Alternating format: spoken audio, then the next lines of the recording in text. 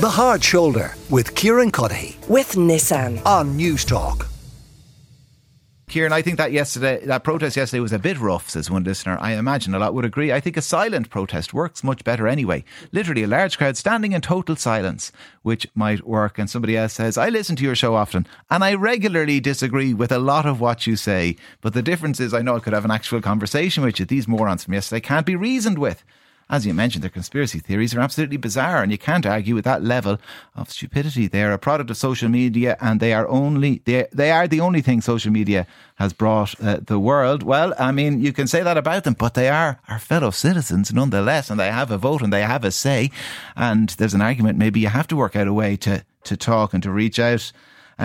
We will continue the conversation. David Davin Power is with me, commentator and former RT political correspondent, of course, so knows well the corridors of power around Leinster House, and Brendan Ogle, the trade unionist.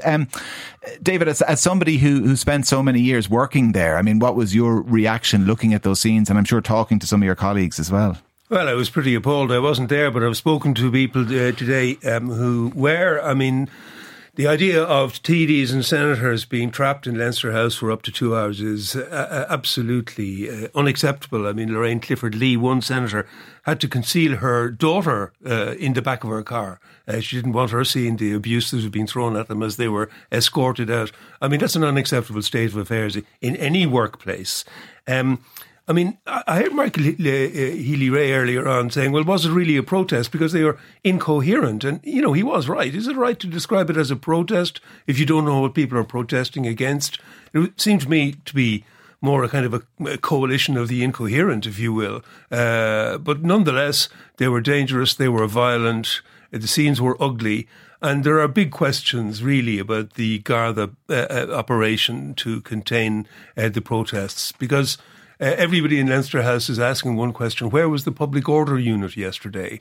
The idea that the guards can't effect a safe passage out of Leinster House for TDs and senators is pretty stark. Now, I'm told that there's a delegation of senior Gardaí meeting the Ceann Comhairle staff and people who run the Oireachtas at the moment. I'd say they'd be asked pretty searching questions about how this is going to be policed in future, because it's the talk of Leinster House that it was allowed to get out of control to the way it did. Yeah, and a lot of people would have seen the images as well of Michael Healy-Rae, and disagree with his politics all you want, but him and a young intern, first day on the job for her, and the guards with them were physically pushed around. Yeah, well, that struck me very forcibly, that if it wasn't a rabble, if it had been a serious mob, those two guards wouldn't have protected Michael Healy-Rae.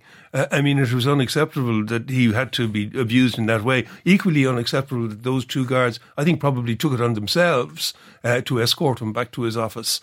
But if that protest had got out of control, two guards escorting Michael Healy-Rae would not have been sufficient. Brendan Ogle, I mentioned earlier, these Telegram groups that I've kind of been sifting through for my sins today, and they're absolutely jubilant about what happened, and they're describing it as a kind of a declaration of war by the state against its people. And then one rather ominous post: it's time for us to start acting like a direct threat on the ship of state. Do you think we'll see more of this? Yeah, good evening, David, and good evening, Kieran. Well, none of this is a surprise. This has been building and has been allowed to build for a number of years now. And it has been accelerating all of this year. We have seen situations this year where these far-right nut jobs, is the only expression I can give them, have they've blocked food in Mullingar going into asylum seekers seeking international protection. They've prevented people being housed by the state in light of our international obligations. They've burned people's tents and possessions in Sandwich Street, which was roundly and correctly lambasted by the Taoiseach. Keep on with the Telegram research, Kieran, because every day now there's something. In the last 2 months in particular, yesterday wasn't the first time public servants have been attacked. They've been attacking public servants in libraries and burning books which are published in public libraries like the Nazis or the Ku Klux Klan. And it really kind of has me concerned. I'm glad to hear David's information there that there's a high-level meeting tonight between the Crown Cora and Senior Gardaí. There wants to be.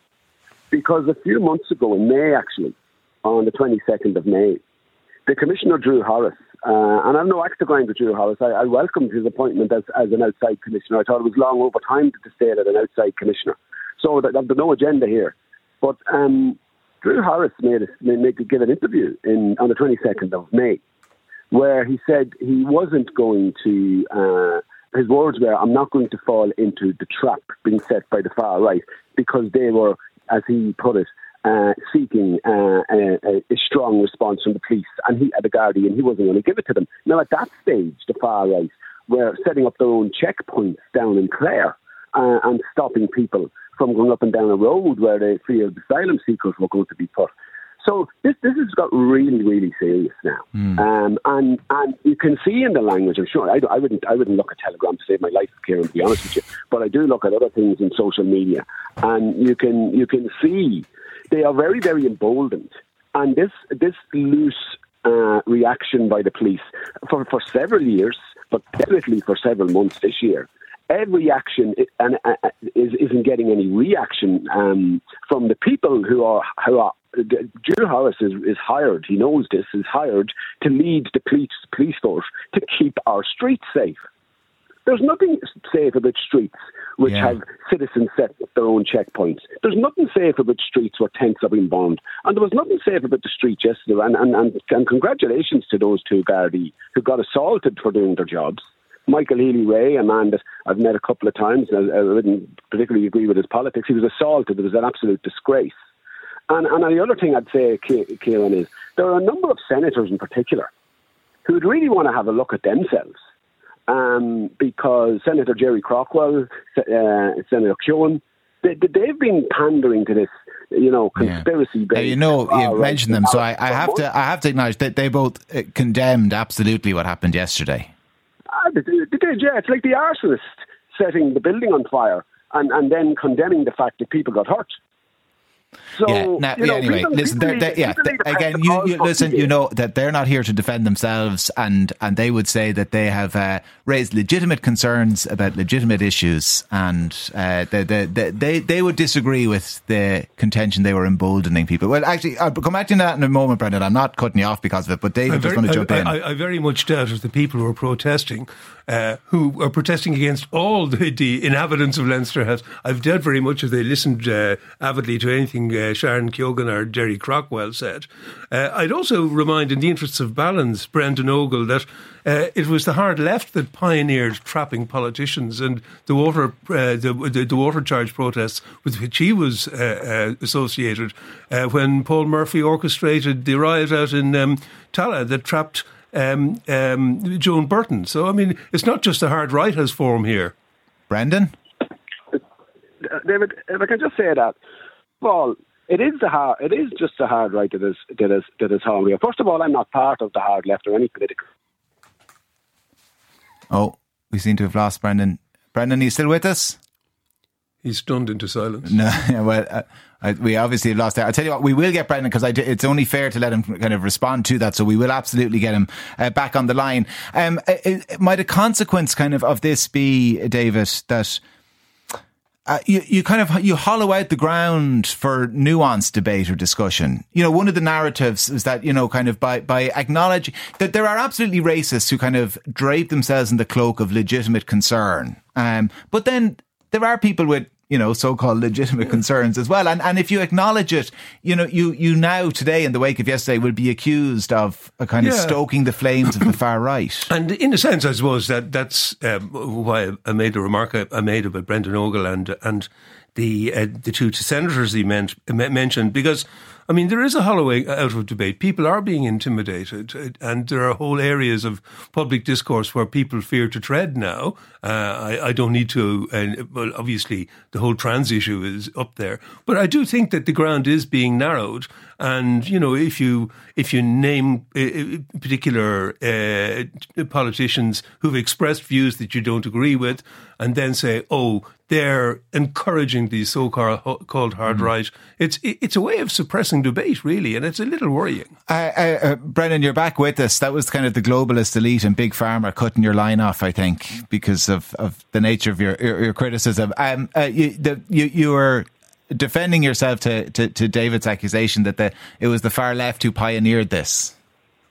Well, I don't need to defend myself because, but I'm glad David raised that point, because this sort of equivocation in media circles and other places between the growing threat of the far right, fascist, racist, xenophobics, and it's been growing for a number of years. I first appeared on this show talking to George Hook about it, I think 6 or 7 years ago. I talked to Ivan Yates many years about it.